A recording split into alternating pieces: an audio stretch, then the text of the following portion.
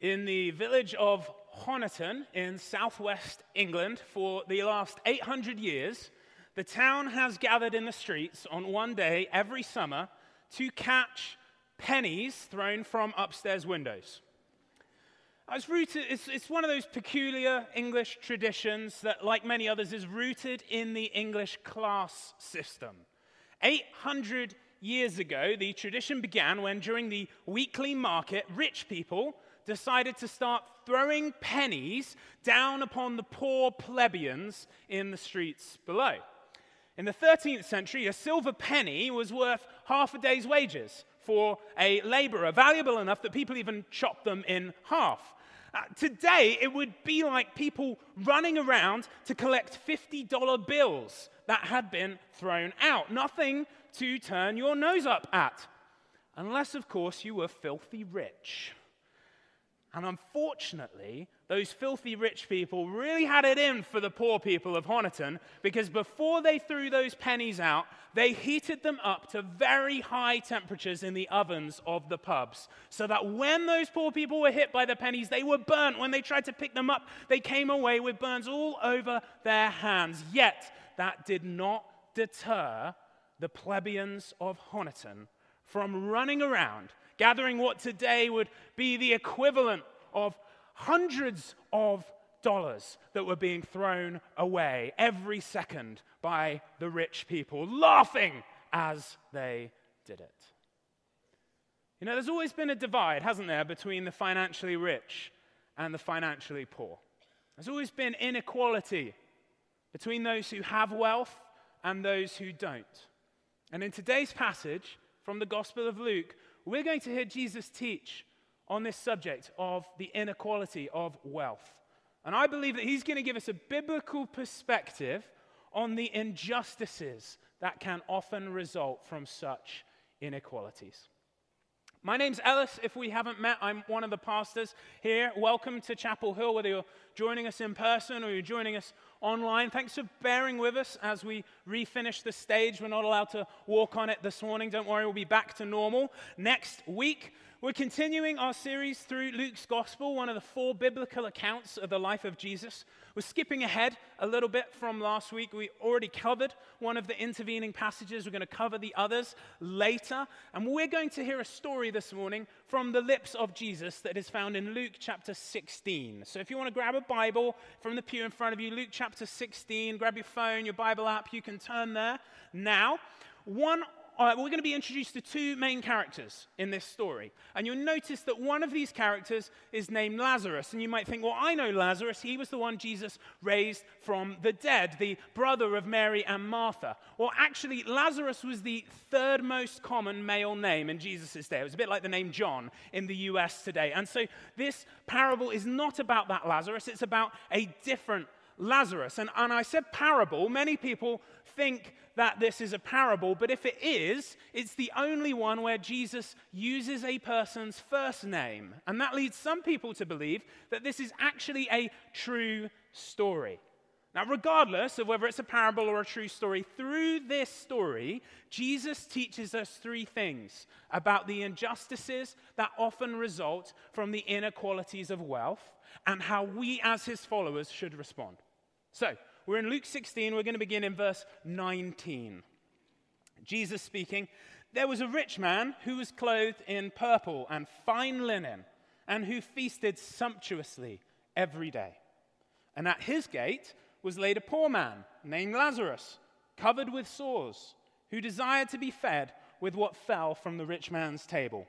Moreover, even the dogs came and licked his sores." So Jesus introduces us to these 2 main characters in the story. One man who's unnamed and another man who's named Lazarus. And the description of the 2 shows us just how unequal their status was. The first man is described by Jesus as rich. The second man is described as poor. The first man is clothed in purple, which is a costly dye that came from sea snails and was the symbol of the ruling class. Incidentally, it's also the color Pastor Mark chose for the carpet in the sanctuary, although he tells me that's something more to do with communion wine being spilt all over it than anything else. Anyway, the first man was dressed in purple. The second man was clothed in sores, which the dogs came and licked. The first man, Jesus says, feasted sumptuously every day, while the second man longed to be fed with food that fell from the first man's table. Do you see this divide? Rich, poor, clothes, sores, full, hungry. This inequality between these two men. However, the most significant point in these verses is when Jesus tells us the relative location of one man to the other. Jesus says that Lazarus, the poor man, was laid at the rich man's gate. Every time the rich man would come and go from his property, he would pass by Lazarus. Pastor Mark has remarked in the past that it's highly likely that when the rich man entered his property, he would have had to physically step over Lazarus in order to gain access to his property. And this right here offers us the insight into the main tension in this passage. And it also tells us what's the first point that Jesus is teaching us in this passage. And it's this: injustice is real. Injustice is real. You see, in Jewish society, the gate was the place where judgment was made. It was the place where the men of the city or the town would gather together, they would bring their disputes, the other men would hear them out, and then they would decide what is the just or right course of action. And yet, here, in this story, it is at the gate, the place of justice, that we find great injustice. Every day, a rich man who has food and clothing to spare walks past a poor man who's covered in sores, who'd be happy just with a scrap from the rich man's table, and yet the rich man, the passage implies, never once helps. Now, whatever the reasons for the poor man's poverty, I think that we can all agree that what Jesus is saying here is that this is unjust. This is an injustice that results from their inequality of wealth. But when God created the world, he didn't intend for such inequalities to even exist. In the Garden of Eden, there was abundant provision for all. But we threw that away because we weren't satisfied. We were greedy. We wanted more. We wanted to be like God himself. So we threw away our chance of an abundant life for everyone, and we were cursed. And as a result, inequalities of wealth began to creep in. And it didn't take long for injustice to arise as a result. Adam and Eve's sons, Cain and Abel. Cain murdered Abel. Why? Because he was envious of what Abel had. There was an inequality of wealth, and it resulted in an injustice. But God had a solution. His solution was to choose a specific group of people, a family, and to bless them that they might be a blessing to the whole world. God chose a man and called him named Abraham, and all of his descendants after him, and he blessed them in a multitude of ways so that they might be a blessing to others. He gave them rules, laws for how they should live their life. And in those laws, God commanded his people that they must take care of the poor. Now, his people did not do this. But God sent prophets to them who came to them and they said, look, you must obey God's laws. And in particular, you must bring justice to the poor. You are ignoring the poor in your midst. You cannot do that. And so when we read this passage, and we find out a little later on the rich man is one of those descendants of Abraham. He's part of God's family. We know that he is ignoring God's commands regarding the poor man who is at his gate. We know that he is not acting out God's intent for his life as a part of the family of God. We know this is not just an inequality of wealth, but this is actually an injustice. An injustice that has resulted from that inequality of wealth. And injustice that results from inequality of wealth is real. It is real. It really happens. So that's the first point that Jesus makes in this story today. It's not just an inequality of wealth, it's an injustice. And it's real. But here's the second point. Real justice is incoming. First, injustice is real. Second, real justice is incoming. Now, I know that word incoming isn't one you'd normally use in your butchered, Americanized version of the English language.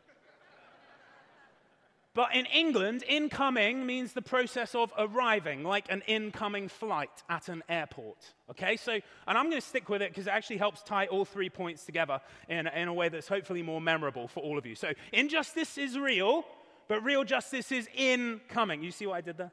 Yeah? Okay, got it. The way things are is not the way things will always be. One day, real justice will arrive. And we find this out as we keep reading. Take a look, verse 22. The poor man died and was carried by the angels to Abraham's side. The rich man also died and was buried. And in Hades, being in torment, he lifted up his eyes and saw Abraham far off and Lazarus at his side. And he called out, "Father Abraham, have mercy on me and send Lazarus to dip the end of his finger in water and cool my tongue, for I am in anguish in this flame." But Abraham said, "Child, remember that you in your lifetime received your good things, and Lazarus in like manner bad things. But now he is comforted here, and you are in anguish. And besides all this, between us and you a great chasm has been fixed, in order that those who would pass from here to you may not be able, and none may cross from there to us."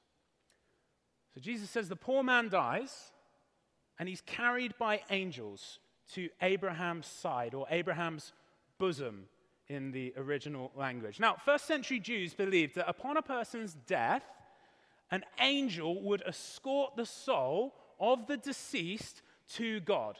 And that typically, that angel would actually be Satan. Satan means the accuser. And Satan would accuse the deceased person in the sight of God, and God would make a judgment. In this passage, we don't read about such an accusation, but what we do read is that after Lazarus dies, an angel escorts him into a place of blessedness, into what we might call heaven. That's what Abraham's bosom or Abraham's side means. It's a metaphor for what we would normally refer to as heaven. So that's what happens to the poor man. But what about the rich man? The rich man dies, and Jesus says he is buried. That's kind of significant. In the Jewish community, they would get together and they would honor the deceased through a burial. The poor man didn't get a burial. He just died. But the rich man was honored by the community.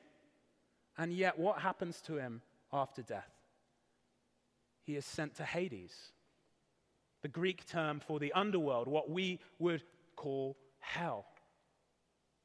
Now, another interesting Jewish first century belief was that both those who were in heaven and those who were in hell, those who were in Abraham's side, those who were in Hades, could see one another in this post-death state. And Jews actually believed that this increased the joy of those who were in heaven and increased the torment of those who were in hell. And Jesus appears to affirm this belief here, as the rich man looks up and sees Lazarus at Abraham's side. And he calls out to Abraham. He says, "Father Abraham, have mercy on me." This rich man's clearly in pain. This man who's been in comfort his whole life is now being tormented. But what he says next, the very next words, offer us a fascinating insight into this rich man's inner world. This is what he says, verse 24. He says, "Father Abraham, have mercy on me and send Lazarus to dip the end of his finger in water and cool my tongue." Do you see this picture? The rich man is in hell, being tormented. He's looking up at Lazarus, the man who every day had been laid at his gate, covered in sores, who is in heaven. And he has the audacity in this position where he's lower than this man to still think that Lazarus is worse than him and that Lazarus is a servant who can be ordered around. And he says, "Father Abraham, send Lazarus to do that." Do you see the depth of the pride in this rich man's heart? And Abraham's response is to remind the rich man of just how good his life on earth had been, and conversely, just how bad Lazarus' life on earth had been, and that now they were reaping the consequences of their choices. And more than that, Abraham goes on to say that it would be impossible for anyone to pass between the state of blessedness and the state of damnation, or vice versa, because a great chasm has been fixed between the two of them, presumably by God, preventing the transfer of any persons from one side to the other. In other words, Abraham tells the rich man, you had your chance, you blew it, and now you will reap the consequences, and there's no going back. So that's the second point that Jesus is teaching us. Real justice is incoming. Now, a little aside here, this passage teaches us some important things about heaven and hell. The judgment that takes place in this passage is not the final judgment that's talked about at the end of the Bible, Revelation chapter 20. That final judgment, the great white throne of judgment, it's often referred to, will take place at the end of time when the dead are raised to new life. They're given resurrection bodies, and they will be judged. And the damned will be cast into a lake of fire, and the blessed will be brought to a new earth where God will rule and reign, peace and justice will exist for eternity. This passage is talking about another judgment, a first judgment that occurs immediately on our death, when our souls are brought into the presence of God, and we are judged and sent to one of two intermediate places, commonly called heaven and hell. Now, both heaven and hell are temporary states of humanity between our death and the final judgment after Jesus comes again. Our eternal state, the book of Revelation tells us, is not heaven, but a new earth where we will live with resurrected bodies. But temporarily, between our death and Jesus' second coming, we are sent to either heaven, Abraham's bosom in this passage, or to hell, Hades, in this passage. And there's no chance of switching sides after death. We get this life, and this life only, to choose where we will go. But of course, this then begs the question, on what basis will we be judged?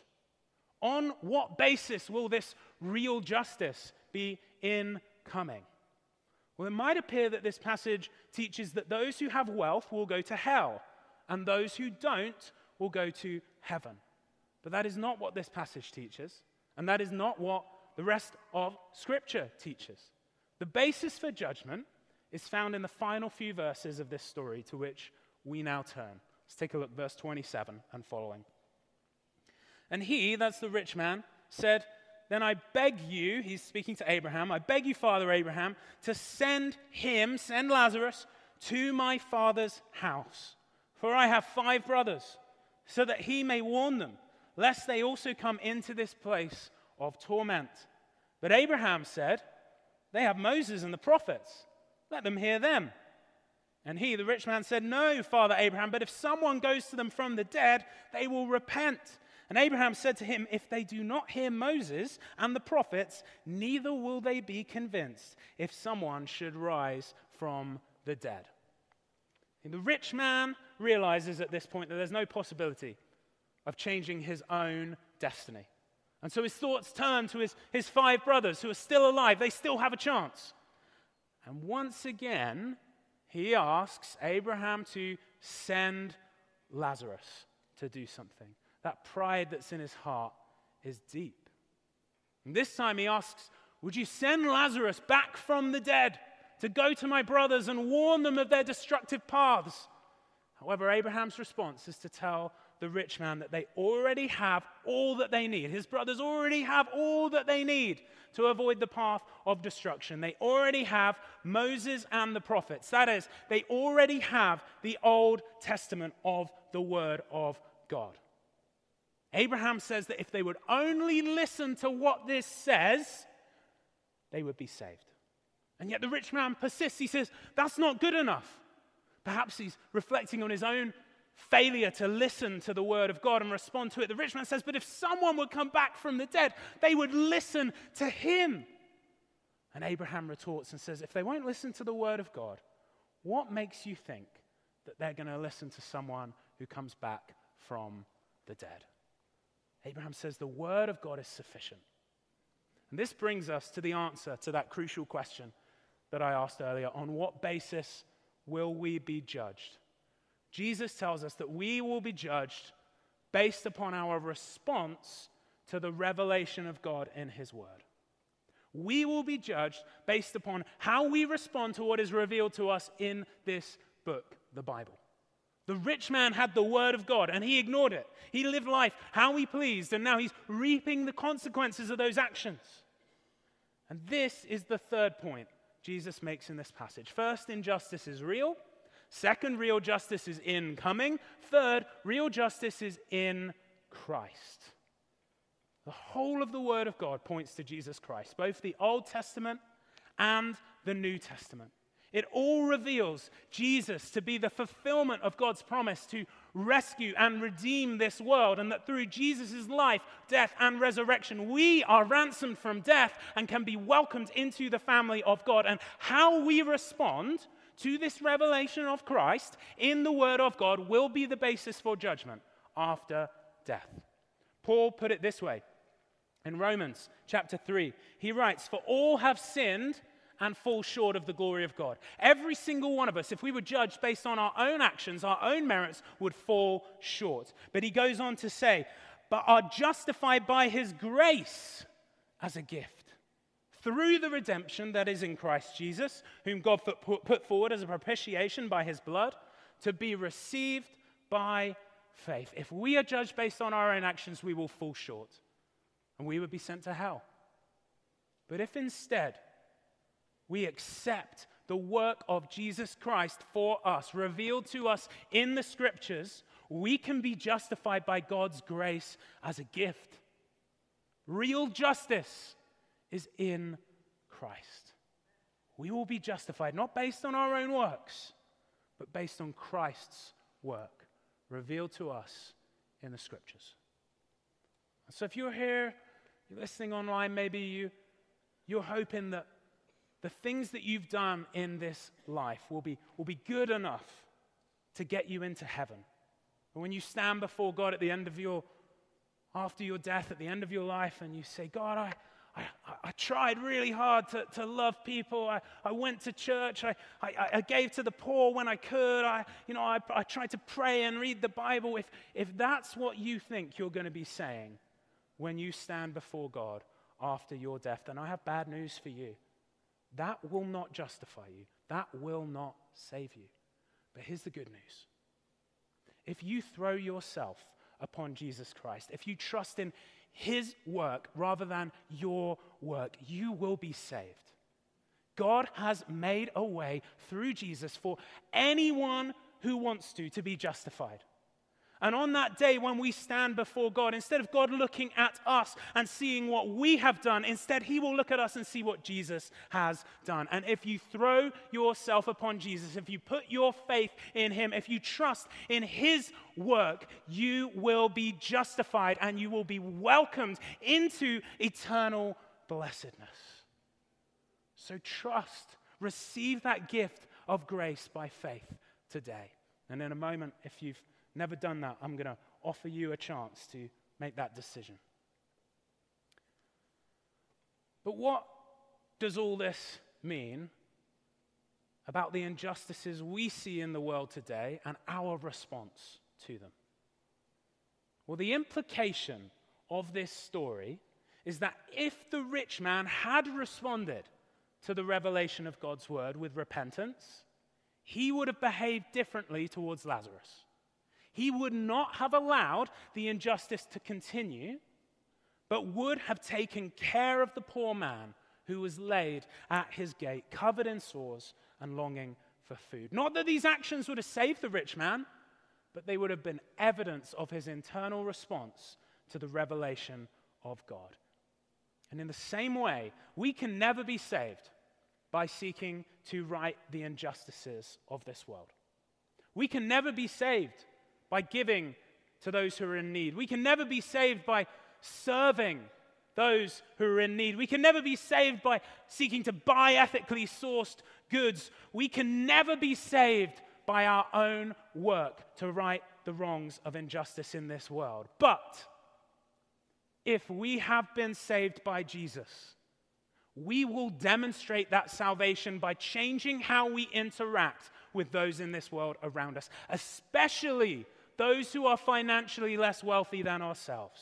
If we have been saved by Jesus, we will live as generous people, freely giving of our time and money. If we have been saved by Jesus, we will not live with blinkers on, ignoring the poverty that is around us in this world. If we have been saved by Jesus, we will do all we can to right the injustices of this world. Not because it will save us, only Jesus can save us. No, we will do it because Jesus gave everything for us, and as a result, we will give everything for him. That is our call as followers of Christ.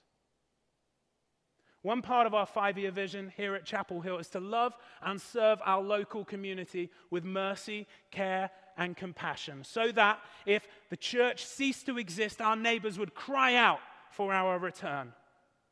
And in this next year, we want to invite you to do this specifically through your life groups. We want to see every single life group serving alongside one of our local projects or partners. Earlier this year, my life group were meeting together, and this great conviction fell on our whole group that we needed to do something about the injustices that those who are homeless experience. We wanted to do something that would actually help rather than hurt. We didn't want to contribute to the problem, so we reached out to the expert in our midst. Chandra Hallam is our local outreach coordinator, and we said to her, what can we do? We said, would you come to our group and do some teaching for us? And at the same time, we decided that we would build what are called compassion kits. These are kits that have some basic supplies in them that those who are vulnerably housed need. Things like socks, toothbrushes, toothpaste, water, snacks, Band-Aids, deodorant, sunblock, hand wipes. And on one Monday night, we got together when we normally would to build the kits, and Chandra shared with us about the challenges that those who are homeless face and how we can respond. And in the end, each of us took home 6 of these kits. We put them in our family vehicles with the desire that if we were to see someone who is homeless, that we could pull over, grab a kit out of the back of the car, walk over to this person, ask them if they would like it, and have a conversation with them. And a number of our group have already had a chance to do just that.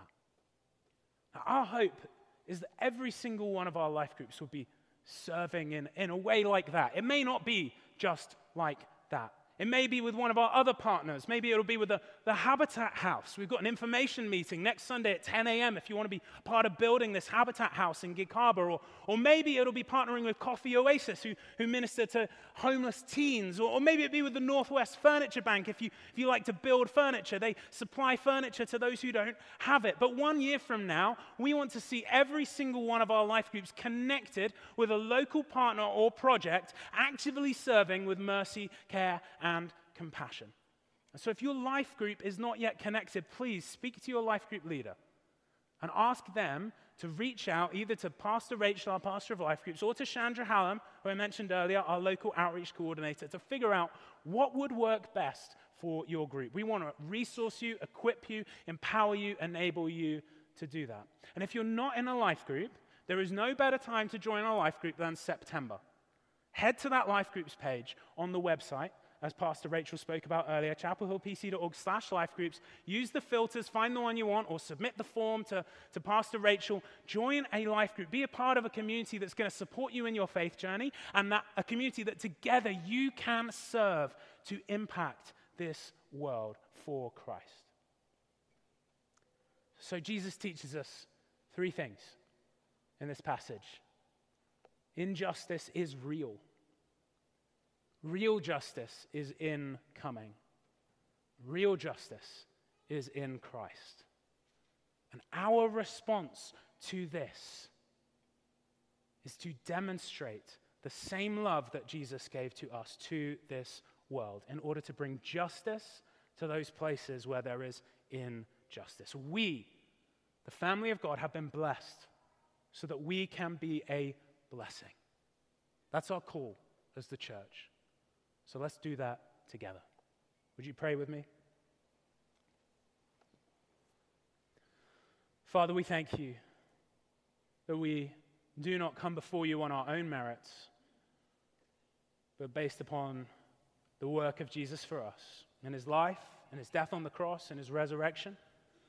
We throw ourselves upon Jesus this morning and trust that we are justified by your grace as a gift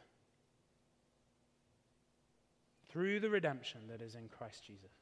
And Lord, I don't doubt that there are some people here this morning or watching this, listening to this, who have not yet put their faith in Jesus, who have not yet said, I need to trust in Jesus' work, not my own work. So if that's you this morning, I ask that you would echo these words silently in your heart if you want to put your faith in Jesus. Say, Father, sorry that I've been trusting in my own actions and in myself to justify me. Thank you for sending Jesus in my place, that I can be justified through him. Please send your Spirit that I may be born again and may be changed forever, and that I may be able to carry out works of justice in this world, not because it'll save me, but out of love for what you have done for me. In Jesus' name. And Lord, we pray for all of us that you would forgive us for ignoring the injustices that surround us, that you would forgive us for our hardness of heart that would treat others as inferior to ourselves, just like the rich man did with Lazarus. Lord, I pray that you would give us a heart of compassion for those who are poor. Lord, that you would help us to be the hands and feet of Christ in this world, to minister the love of Jesus to those who so desperately need it. And Lord, we pray that as a result, this community would go, there is something there is some power there that is driving those people that I have to get to know, and that they would come to know the power of the saving work of Jesus Christ in their own lives. Revive your church, revive our community, revive this nation, we pray, that many would come to faith in you, that you may expand the bounds of that new earth to bring many, many, many new people together to live in peace and justice forever and ever under a true and righteous King, our Savior, Jesus Christ, in whose name we pray.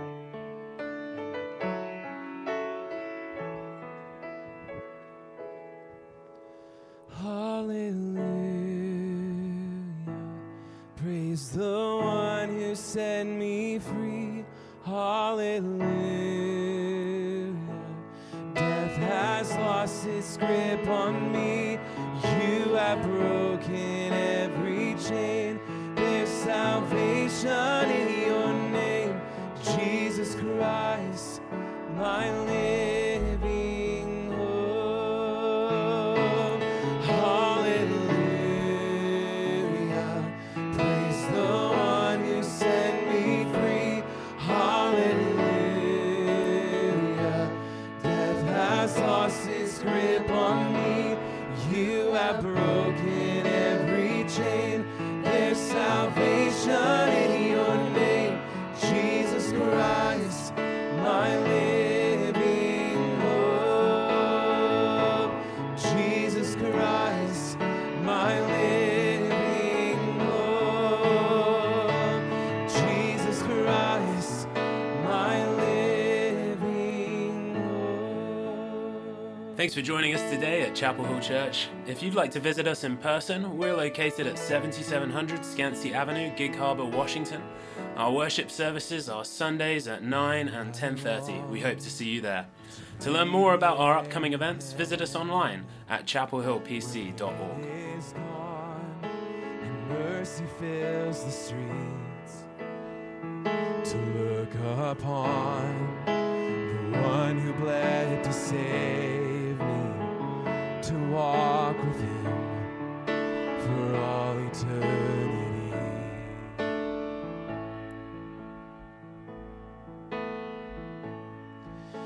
And there will be a day when all will bow before him. There will be a day when death will be no more. Standing face to face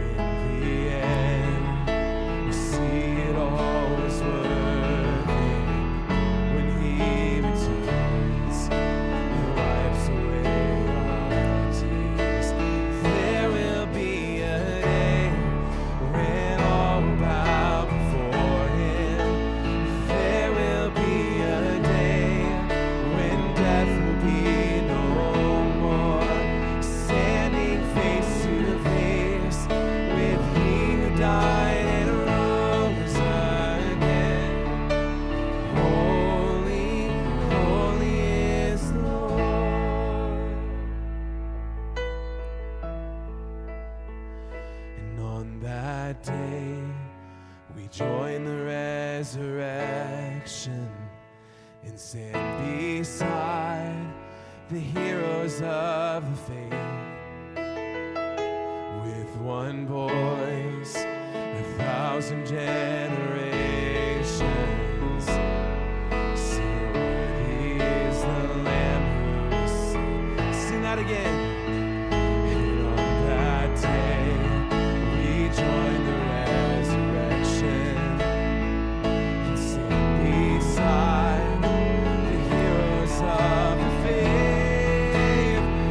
And with one voice, 1,000 generations, sing worthy is the Lamb who was slain. Forever he shall reign. Oh, so let it be today. We shout the hymn of heaven with angels and the saints. We raise a mighty roar, glory to our God, who gave us life beyond the grave. Holy, holy is the Lord, so let it be today. We shout the hymn of heaven with angels and the saints. We raise a mighty roar, glory to our God, who gave us life beyond the grave. Holy, holy is the Lord. Holy, holy is the Lord. Holy, holy is the Lord. It's Jesus, we praise you, we magnify your name, and we look forward to that day when all wrongs will be righted, when justice will reign, when nothing will stand in the way of your rule. We long for that day, but until that day comes, Lord, put us to work. Put us to work that we may make it on earth as it is in heaven through your work in us by the power of your Holy Spirit. So Holy Spirit, come, fill us now, that we who have been blessed richly might be a blessing to others. We pray this in Jesus' name. Amen. Amen. Well, thank you for joining us here this morning. We'll be back to normal next week. Looking forward to being back on the stage, but hope you appreciated this kind of little ad hoc setup today. Thanks for the team for putting it together. There's a group of people who make this stuff happen who you don't know them, but you know their work. And one of them, it's his last day with us today. He's moving away from us. His name's Keith. Keith, can you come out of the booth up there? Keith Hendrickson. I know you're operating the cameras. Keith has been operating the cameras for the last 2 years. It's his last Sunday. Would you say thank you to him?